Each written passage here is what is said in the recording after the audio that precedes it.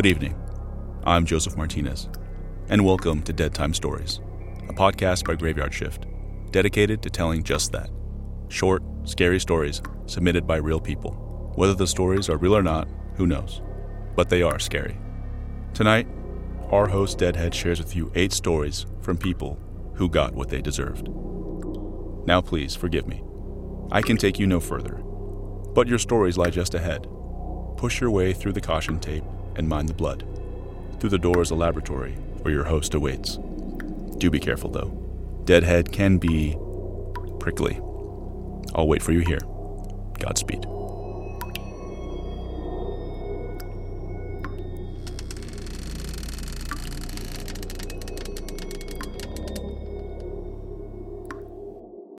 As you write your life story, you're far from finished. Are you looking to close the book on your job? Maybe turn a page in your career? Be continued at the Georgetown University School of Continuing Studies. Our professional master's degrees and certificates are designed to meet you where you are and take you where you want to go. At Georgetown SCS, the learning never stops, and neither do you. Write your next chapter. Be continued at scs.georgetown.edu/podcast.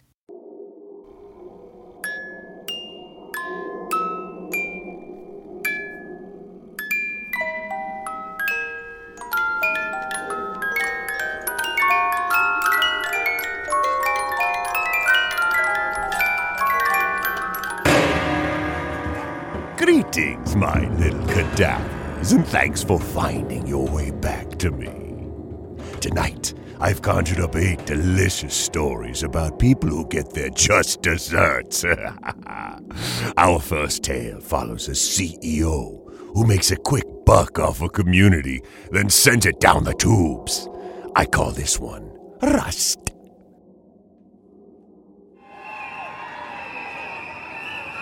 This is Brian DeLuca, Aquanetta CEO. I just want to repeat myself. We had the best of intentions. The town of Marietta, Ohio needed our help, and we were there for them. The town's antiquated water lines had become so rusted and stacked with so much lead in it, it was not fit for human consumption. The elected officials were blamed for not switching out the older pipes and refusing to allocate money for infrastructure reforms. The response was apt. Hundreds of protesters screaming at politicians outside of City Hall, demanding that they do something and fix the pipes. The news went national thanks to the internet, and the pressure was overwhelming to find a proper solution. That's where we came in.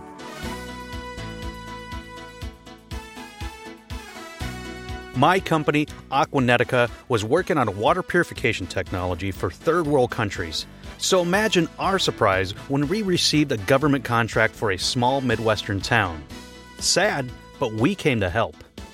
We developed a game-changing chemical agent to purify the water.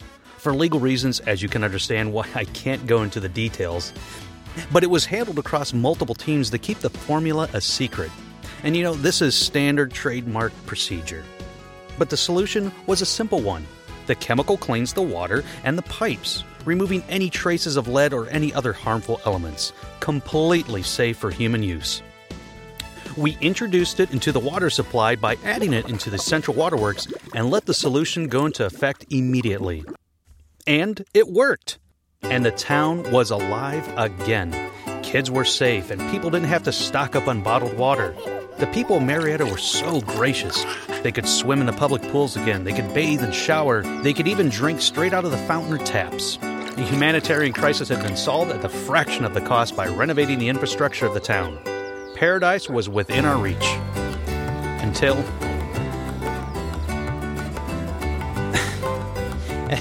There was this homicide. It's an extremely small town. Marietta is, things like this don't happen here.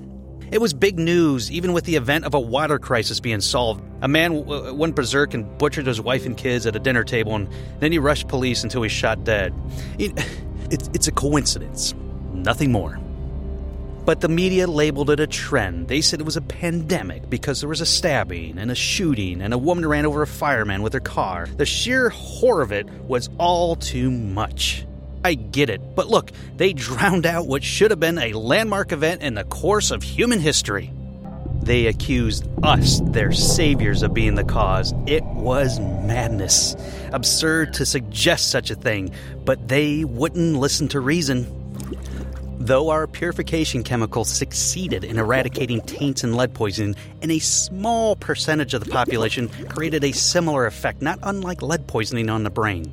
You know, that phrase, mad as a hatter, it came from hat makers in Victoria times, going insane from the mercury fumes and making their hats. It's a side effect of progress.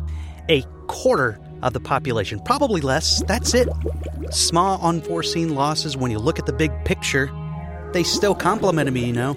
The politicians, the money men, how much we saved was such a smart solution. Even if I had found out about these side effects, I guarantee you they would have said yes. Now here I am, locked away in this room. I can't escape. The army's quarantined the whole town. We're all as good as dead.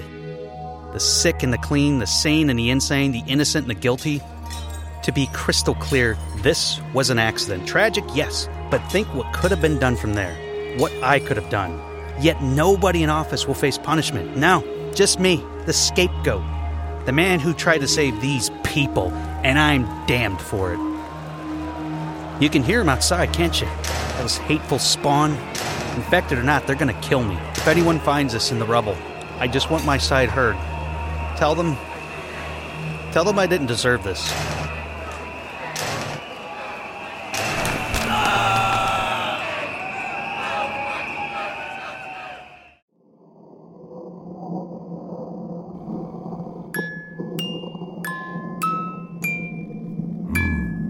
I guess what Brian was selling was too hard to swallow, wouldn't you say? Don't go crazy on me, cadavers. We have another story on the other side of this break.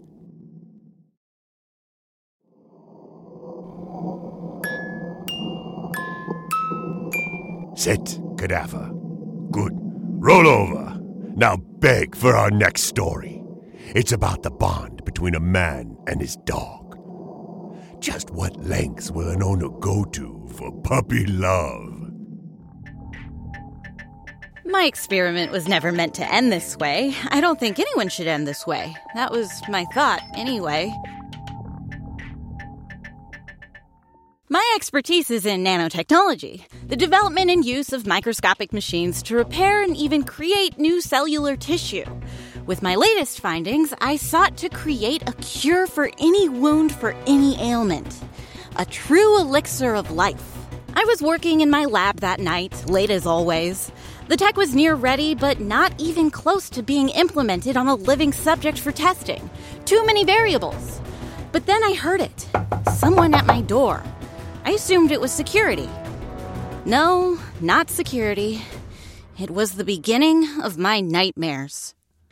He smelled of alcohol, filth, and chemicals. I saw the gun at once. He said, "Scream and you die." I told him he could take whatever he wanted, just not to harm me or my experiments. I just assumed he was a junkie looking for a quick fix or something to steal to pay for his habit. But my experiment was what he was after. He told me his name was Ricky Tuttle and his dog, Peanut, had died. He heard about my work through the internet and wanted me to use my nanotech serum to revive it. It looked vile, twisted, like a truck had hit it. Long dead. I told him it was too late. He had to let go. Ricky didn't take no for an answer. He slid the gun barrel into my mouth and asked, "Want to see what your lab looks colored red?" I had no choice. I was in terror. If my experiment did not work, he would execute me, I was sure. Shoot me dead right there in an impotent rage. Yet, I feared more what would happen if my experiment did work. We waited. Ricky stroked that gun like it was his pet, ready to sick it on me. That was it. My life's work flushed down the drain due to the insanity of this stranger, this man who I had never met before. I had sought to conquer death, and it had struck back. I finished the procedure and stepped away from the dead dog. "When's he going to wake up?" Ricky asked, jutting the gun at me. "I don't know, maybe never." "Then you won't neither," Ricky said grimly. Ricky cocked the hammer of his pistol. I closed my eyes and prepared for death. The buzz and beeps of my machines were the only sounds in the room before a sniff, then a scratch, then a bark. I did it! My serum had worked even in the prototype stage. The nanomachines repaired its flesh and organs, even the brain. I had saved 2 lives, Peanut's and my own. In his own awe, Ricky embraced his beloved pet, tears of joy streaming down his face. My heart was almost warmed by the kidnapper looking so overjoyed. But then, Peanut growled at Ricky. "Hey boy, what's the matter?" Ricky asked, and reached out to pet him. Peanut snapped at Ricky, nearly taking off his fingers. "Peanut, you still sore about what I did? I was high as a kite, I wasn't myself. You know I'd never hurt you sober." Ricky went back in for another pet, and Peanut sat back on his haunches. I closed my eyes. Peanut lunged at Ricky and clamped his jaws around his throat. Blood sprayed everywhere. Ricky put his gun under the dog's chin and blasted. Peanut was unharmed by the bullet. My regenerator serum still worked. Not only did it restore the memory of Ricky killing Peanut, but Peanut's wounds healed instantly now. Peanut would have his revenge.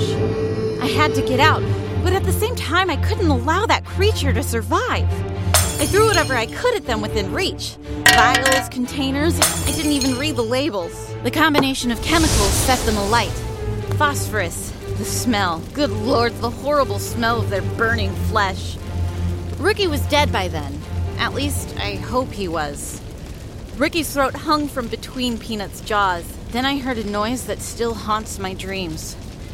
It sounded like Peanut's growl combined with Ricky's voice.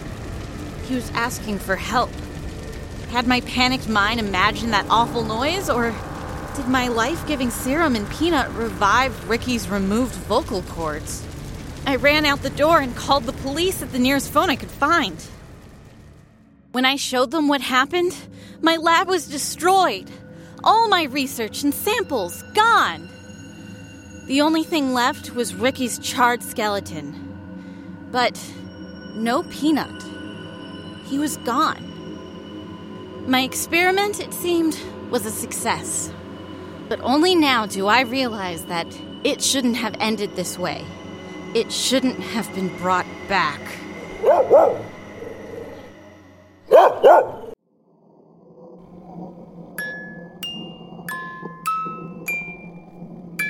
Woof. I guess even man's best friend has his limits. Let's test your limits right after this break.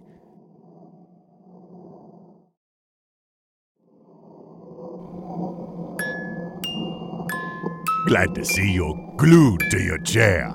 Our next tale is all about what will and won't stick to a heartless lobbyist. This one is called Polarizing. The lobbying business is dirty, so it never surprises me when someone ends up dead. The circumstances, though, well... Name's Hank Derringer, but I know you're not here to hear about me. You're here about McMoss. Now, lobbying isn't as easy as you think.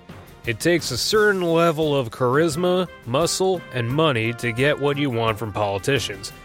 Be it loosening certain federal regulations or getting a meeting to start on time. Not for Max McMoss, though. The guy hadn't really been in the field long, but he got results better than most by the time they had their first heart attack. The man could make killer bees appealing to people covered in honey. He was a natural. Max had such a golden voice, everyone from big oil to big guns to big string hired him. Then, in the wake of that school shooting, you know the one, he doubles down, pushes for gun deregulation, and kills any reforms on background checks. On top of that, he goes on any news show that will have him and blames the victims, high school students, mind you. The man was good at his job, but there are some lines you don't cross. It reaches a boiling point. He walks out of an interview and bam!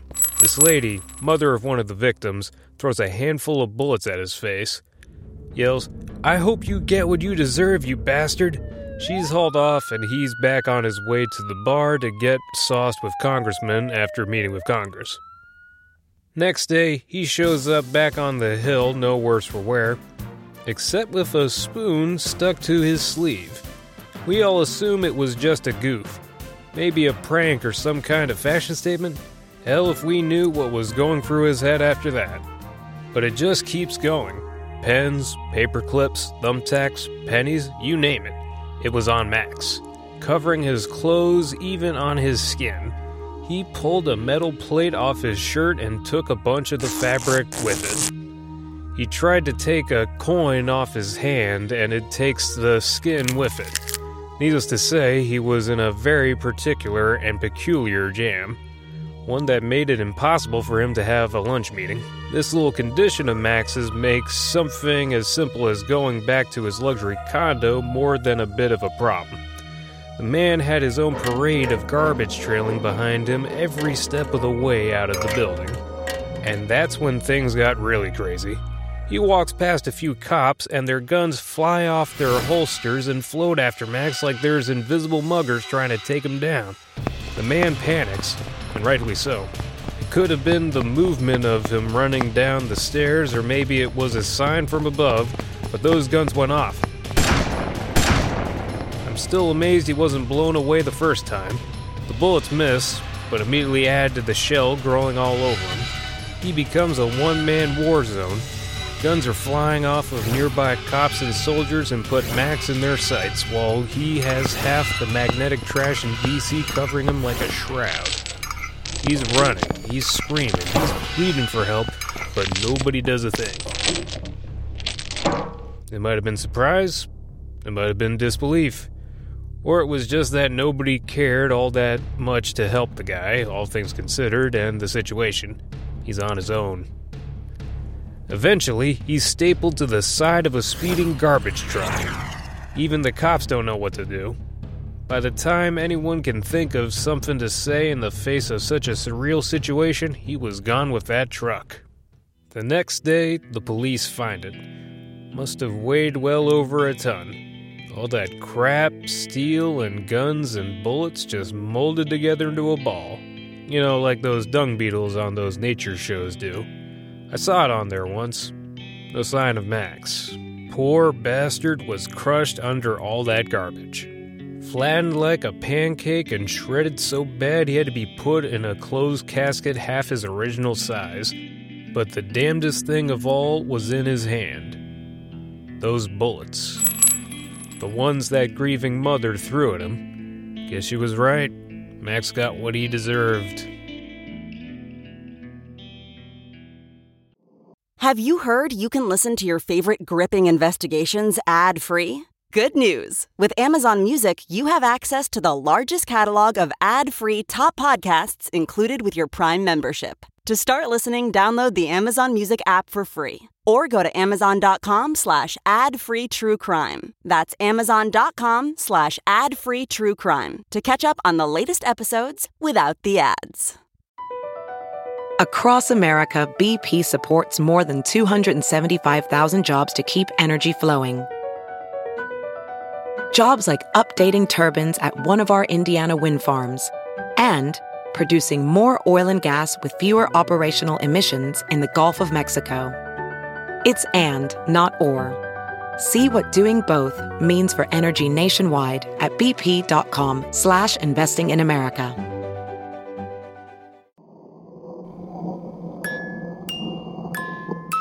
Ouch. Guess those high-pressure jobs can really leave you flat. Not to stress you out, cadavers, but it's time for our next break.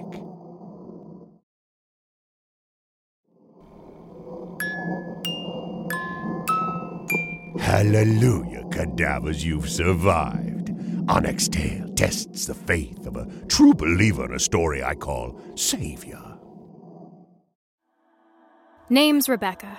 Faith can make you do some crazy things. Crazy, wicked things. The Smiles of Heaven was deemed a cult, a scam, dangerous.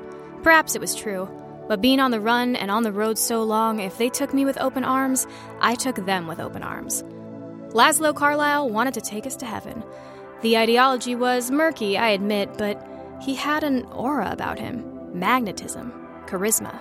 He made it seem all so real and so sensible. We were all outcasts, really, so it made sense we'd follow him, even to do something as ghastly as this.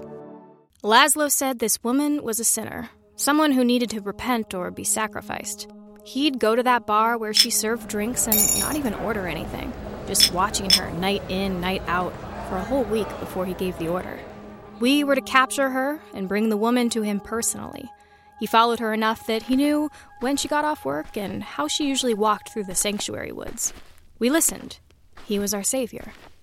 We tried to ambush her, but she must have spotted us in the moonlight. Her scream filled that empty forest like it was a falcon. It echoed so much, we almost thought there were more people there. We chased after her. We outnumbered her and could easily overpower her, but still, she was just out of reach, just out of our grip. I was close enough to touch her, but when I did, my fingers missed her. It was like reaching toward the moon. We chased her through those woods for what felt like an eternity. It was like one of those dreams where you're falling, but never hit the ground. We kept running forward, but never hit her. Just kept moving forward into nothing. Then, when I had to catch my breath, there she was. Perched behind a tree stump, she was beautiful. It made sense why Laszlo wanted her so bad. She was alluring. Red hair like blood, eyes blue and piercing. It made me want to chase after her more, but at the same time, I sympathized with her. So, I turned. When the others yelled to ask if I had seen her, I pretended I didn't. She ran away from me, from us, but she didn't get far. Someone else spotted her. The smiles of heaven were upon her, chasing that woman straight toward a lake in the center of Sanctuary Woods, shimmering like silver with the light of the moon. She was trapped. Laszlo was upon her, holding his knife at the woman, telling her, "Come with me and be saved." She looked scared. She looked cornered. Then she smiled. She said in a voice that wasn't a voice. It was like a presence. "You are damned." These tendril-like things slithered from the lake, huge like tree trunks, larger than any squid or octopus I saw on any nature documentary. In the dark, they were black as a starless night and strong enough to rip a man in half. They went after us, one by one, wrapping around people like pythons and then pulling them into the lake. The screams only ending when the water covered them. Laszlo got the worst of it, screaming for God to save him when I heard his spine snap and watched his body leave a trail of blood like a snail leaves slime. She turned to me, that woman. She said nothing, but said everything. That was her God. Her faith trumped ours. She was never going to be our sacrifice. We were hers. But she tried to bring me over as a fellow worshiper, a lover, a snack. I didn't want to find out. So, I ran. I ran away again. I ran out of those woods and never stopped. I left that life behind me and tried to move on. I got rehabilitated, got a nice little job at that bar where that woman, if she even was a woman, worked. But every time I go near those woods, I can hear her in the wind. I can see those shapes in the lake.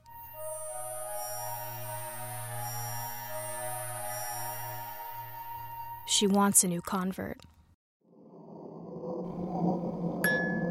Well, I guess it's true what they say. One woman's profit is another woman's lunch. Chew that over during our next break.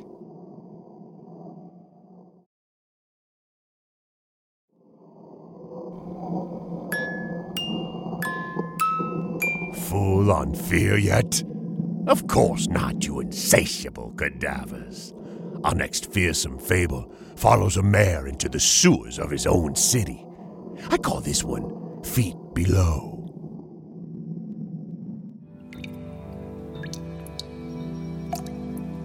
It was for a picture, nothing more.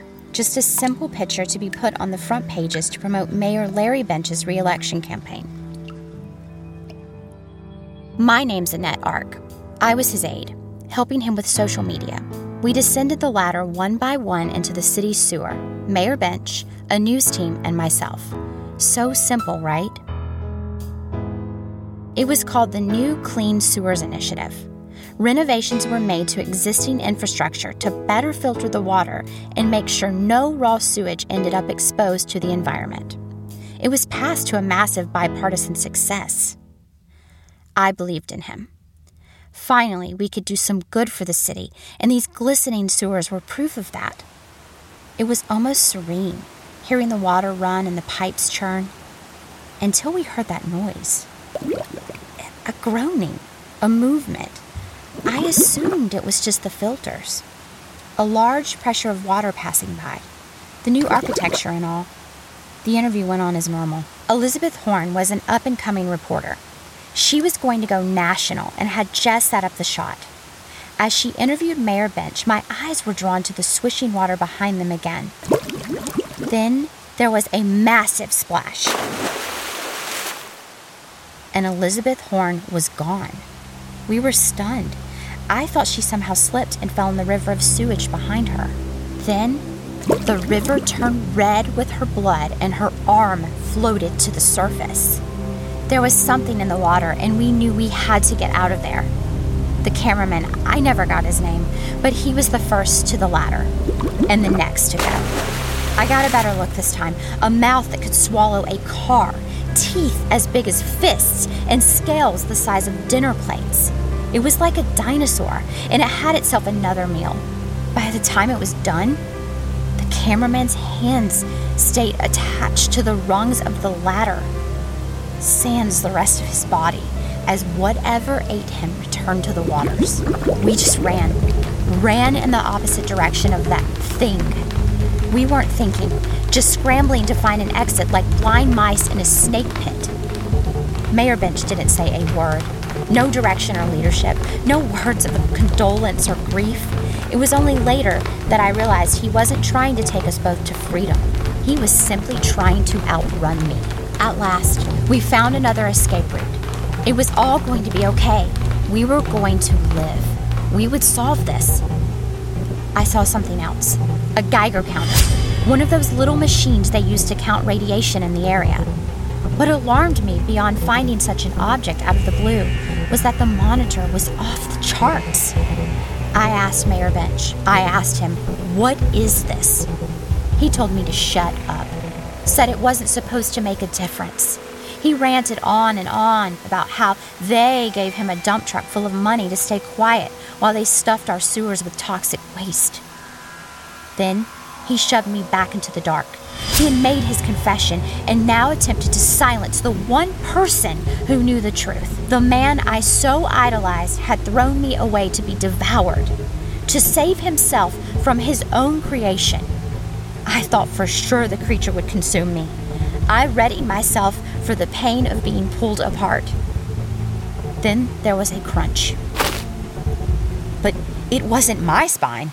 I lifted my head off the ground and saw Mayor Bench frozen on his way towards the ladder, crushed eggs beneath his feet.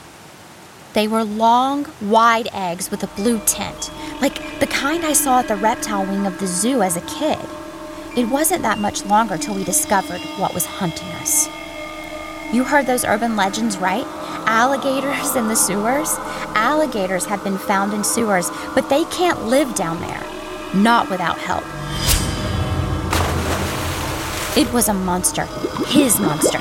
He begged me to help him, even after trying to use me as a distracting snack. Annette! For the love of God! A politician to the end. The alligator's jaws closed on him like a garbage compactor full of raw meat. I could hear him being devoured and the excess of his blood and bones and organs staining those new pristine walls. I managed to escape through the original manhole opened for the photo. After some hysterics, I convinced the cops and the fire department to come down. All we found was blood and hatched eggs.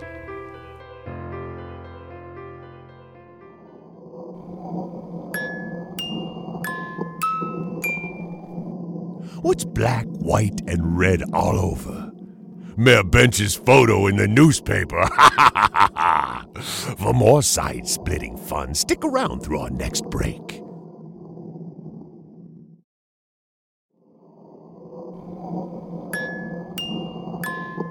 Do you enjoy the dark arts, cadavers? Me too. Our next tale tells what happens when one dabbles in the dark arts and gets exactly what they want in a story I call Pure. It was messed up what happened. Messed up. I've been working at Isaac's Pizza for a while. My cousin hooked me up. Jewish, family-run, kosher pizzeria makes it pretty popular in this community. Crappy hours, but tips were usually good. Could be dangerous, though. Almost been mugged a couple times trying to deliver a pizza late at night. So, I try to be careful. When we get a call to deliver a pizza as far out as the area lovingly named as Meth Mountain around midnight, I knew it was going to be a bad idea. But I needed the money, and they ordered a fat stack of pizzas. The place lived up to the Meth Mountain name. Broken windows, paint peeled clean off, vines covering half the house, and no car in the driveway. If someone hadn't given me the address over the phone, I would have been sure the place was completely abandoned. But there I was. I knock on the front door. It was rotting to the point I was afraid I'd get splinters in my knuckles. Nothing.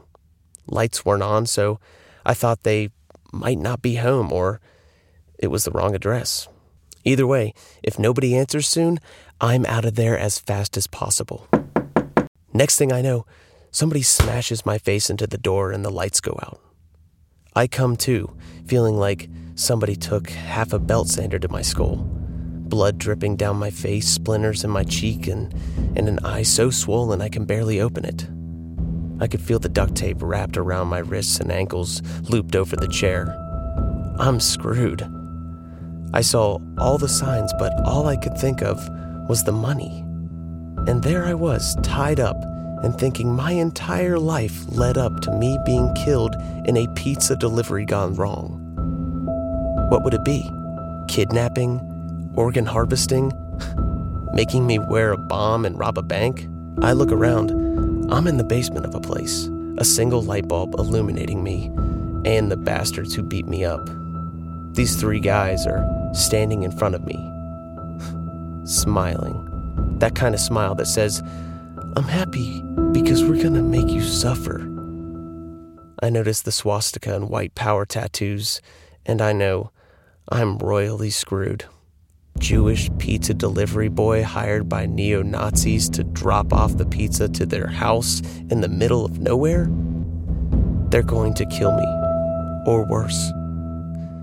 Main guy, big dude, comes up to me and says, "My name's Marcus, and we're your destiny." He's got this box covered in Nazi crap, swastikas, German, and all kinds of symbols. I have no idea what they mean. I'm done for. I think about my family and how they're going to find out about me on the news or something. He yells, declaring, "You will not replace us," and opens the box. And a cloud of dust flies out everywhere. We're all coughing. I'm in such a violent fit, I can feel the duct tape loosen around my wrists.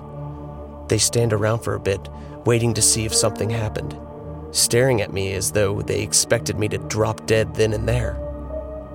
But nothing. Then they get mad at each other, throwing around words like purity, the relic, and weapon of their forefathers. But they leave, walking up the stairs like I'm an afterthought. Of course, I don't want to stick around to find out what they're talking about or what they think opening a Nazi box would do to me.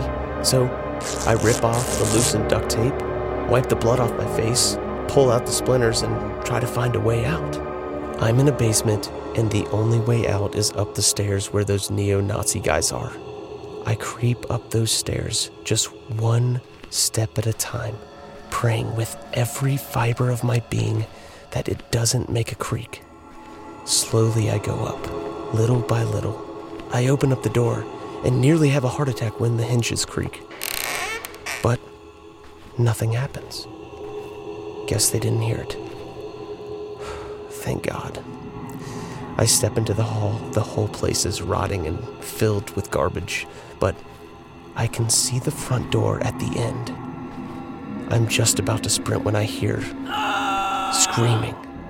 The most awful screaming you can imagine. I look inside the room to my right.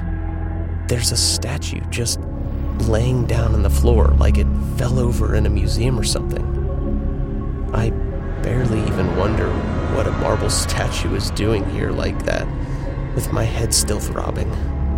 But then I notice something. It's one of those guys from before.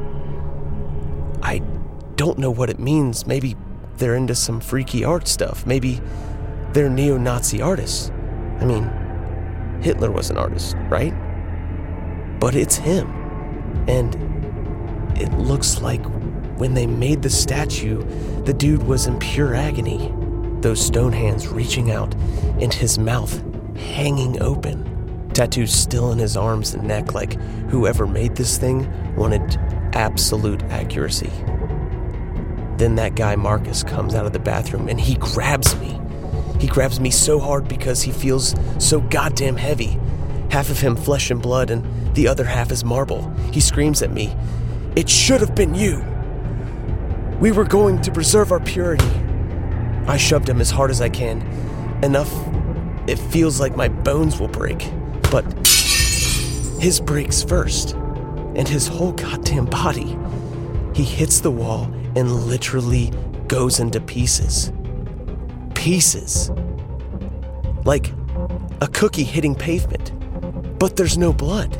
It's like his insides were filled with concrete. But I swear I could hear him cry out and rage at me a little longer after that. And it still haunts me. I run out of there and try to make it to the door. Last guy is just standing there, turned to stone. He's reaching out for the knob, but he can't reach it. And he never will. It was too late. But not for me, man. Not for me. I slam the door open and I run until I can get some help. I hail down a car and the driver calls an ambulance. I spend the next couple days in the hospital thinking about a career outside of pizza delivery. Cops checked the place out. Turns out, it was a hangout for the gang of those neo-Nazi bastards. They stole something from a museum. Some antique from Nazi Germany. Some artifact labeled Für unsere Reinheit, meaning for our purity. Guess they got it. They'll be pure forever.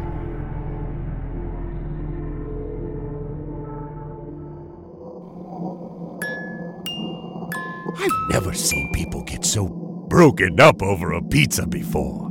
But don't fall to pieces just yet, cadavers. More stories are coming after this short break. Hey, it's Kaylee Cuoco for Priceline. Ready to go to your happy place for a happy price? Well, why didn't you say so? Just download the Priceline app right now and save up to 60% on hotels. So whether it's Cousin Kevin's Kazoo Concert in Kansas City, go Kevin, or Becky's Bachelorette Bash in Bermuda, you never have to miss a trip ever again. So download the Priceline app today. Your savings are waiting. Go to your happy place for a happy price. Go to your happy price, Priceline. CarMax is putting peace of mind back in car shopping by putting you in the driver's seat to find a ride that's right for you. Because at CarMax, we believe you shouldn't just settle for a car. You should love your car. That's why every car we sell is CarMax certified quality, so you can be sure with upfront pricing that's the same for every customer. So don't settle. Find love at first drive and start shopping now at CarMax.com. CarMax, the way car buying should be.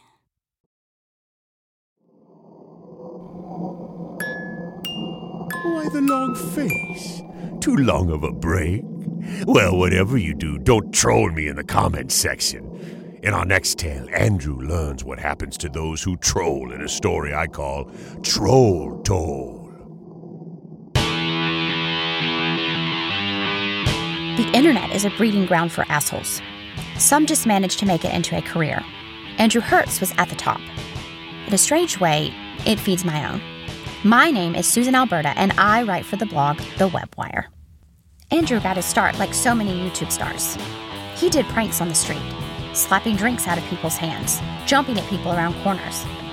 Then he moved on to his favorite target, women. He'd make fun of women while they were waiting in line for movies, calling them names before running off. His signature move he called selfie bombing, taking selfies with random women who didn't give permission. Despite the controversy and complaints, he had a loyal legion of fans who loved to see his pranks and antics. Things reached a head when one of the women he selfie-bombed made a call-out post that went viral. Rachel Berger, a college student. She was just in the quad when Andrew selfie-bombed her and pushed her so hard she twisted an ankle. But Andrew had an army of trolls and fans online and enough money he was able to bury the whole thing and smear her. Make an example of Rachel so no one else would dare defy him.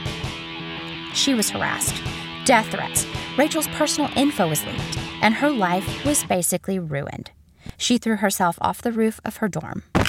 Andrew responded by posting a picture of himself laughing and making a joke at the headline, "College Student Kills Self Over Internet Drama." There was backlash, of course, but nothing a few more tweets and gestures towards his fan base couldn't fix, after a hasty but ultimately hollow apology to the public. Then it started happening.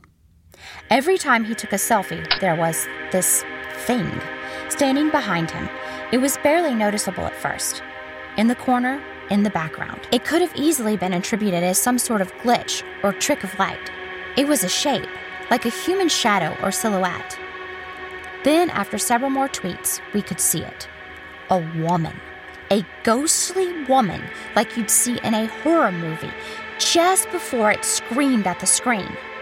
In the wake of Rachel's suicide, the controversy was riled up again. But Andrew tweeted incessantly that he had nothing to do with it. It wasn't a prank. It wasn't a gag. There was an uproar, and Andrew wanted to clear the air, or at least his PR team did. I was hesitant, but eventually my editor pushed me into taking him up on a video chat interview. The next day, we talked. I was in his office. Andrew was in his home.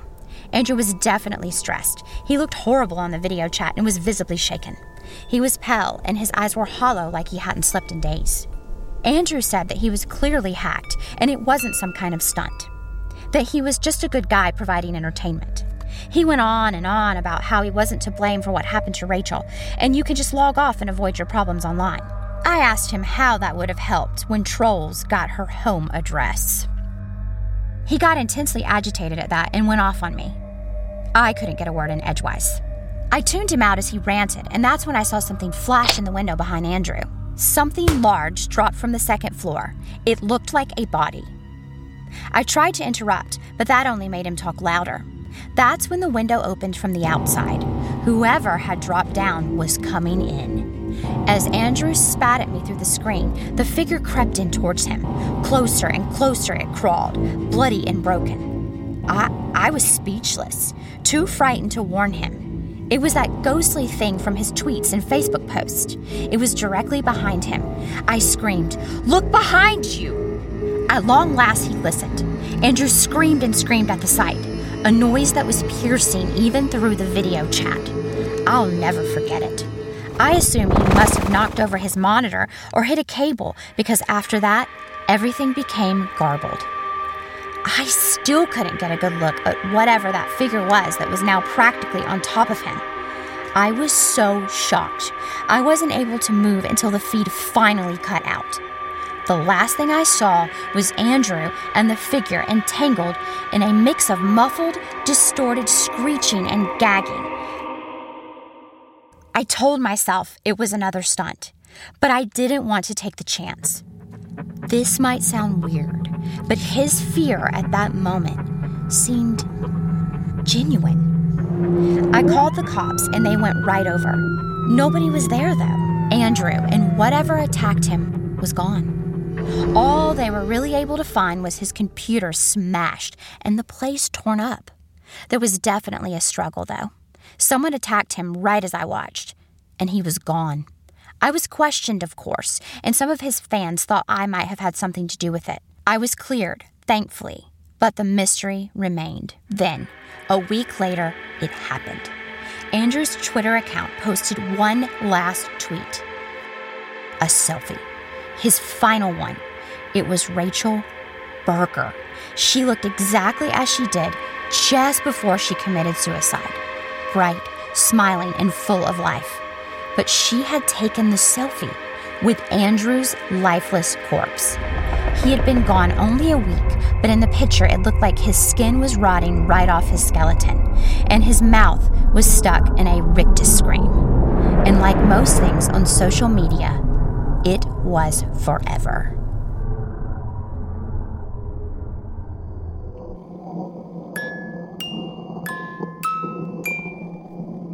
Hashtag girls and corpses, am I right, cadavers? Well, don't decompose. We've reached our last break for the evening, which means I have one more story to tell.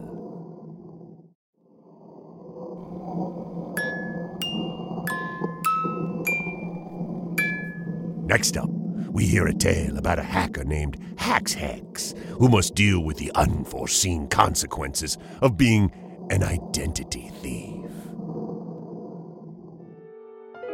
I am who I am, and I have no regrets until now. I'll say that right out front because I don't know how much time I have. Things are vanishing quickly. I'm good with computers. I'm good with information. I practically grew up glued to a keyboard. Was it any wonder I used my skills to get whatever I wanted? I chose my name, Hex, a joke from what a friend of mine said when I cheated during a game.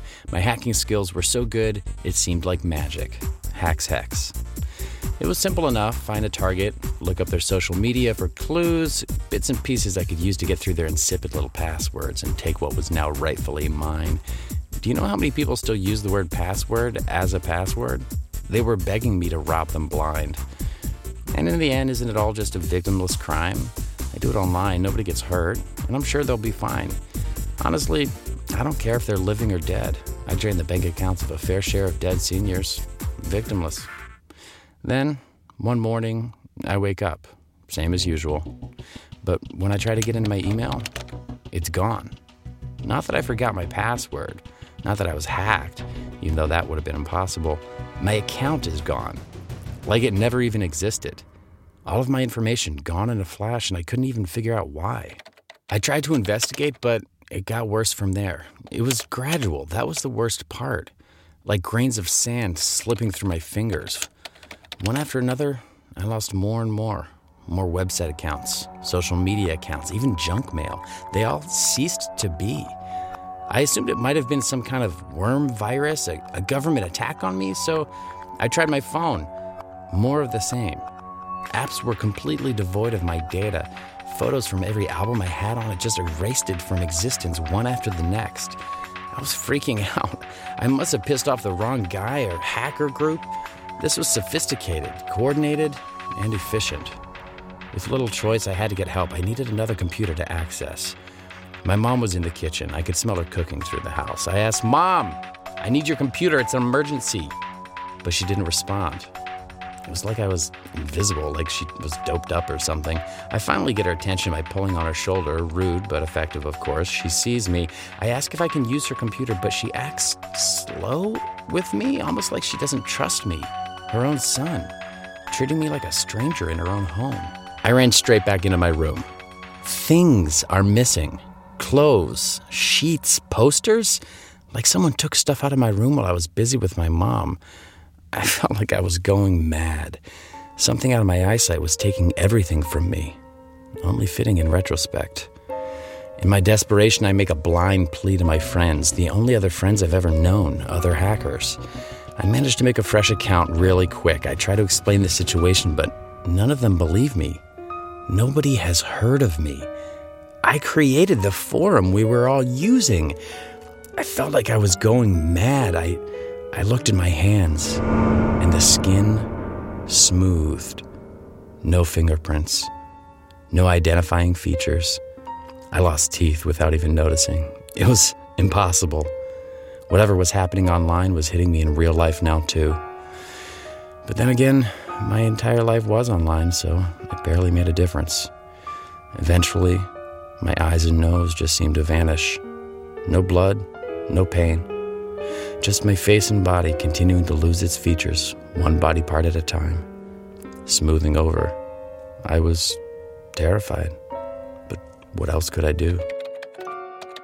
I could barely remember my password as I tried to access my banking account. I wanted to grab as much cash as possible and try to find someone who could help me, but when I looked at that form asking for my name, nothing came to me. Not a nickname, not a real name, nothing at all. My name is gone, stolen from me, along with everything else that made me, me. They say the brain retains memory and thought processing from having grooves. The smoother I get, the more I forget and lose. My face is gone. I'm nothing but a skeleton wrapped in smooth skin. No identifying features. But I'm losing more. I'll be gone soon. I'm hacks. What was the rest? I'm.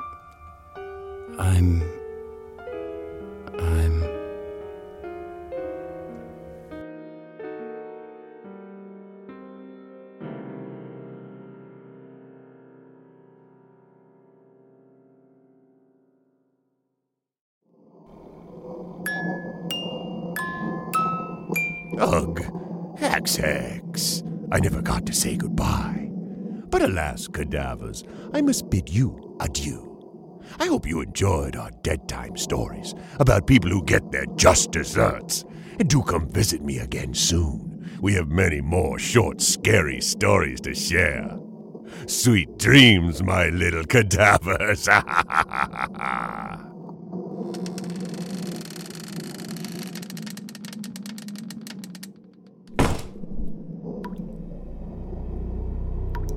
You've made it through the night. Congrats. Let's get going before that changes. The 8 stories you've just heard were written by Jacob Davison, and you can find more thrilling stories from Graveyard Shift on Ranker.com, Facebook, Instagram, YouTube, and other connected TV apps. Tonight's production starred Todd Leitz, Jacob Davison, Ari Eastman, Benjamin Apple, Nicole Villela, Kayla Jeffries, Todd Denson, with editing by Andrea Listenberger. I believe you can find your way home from here. Until next time, farewell.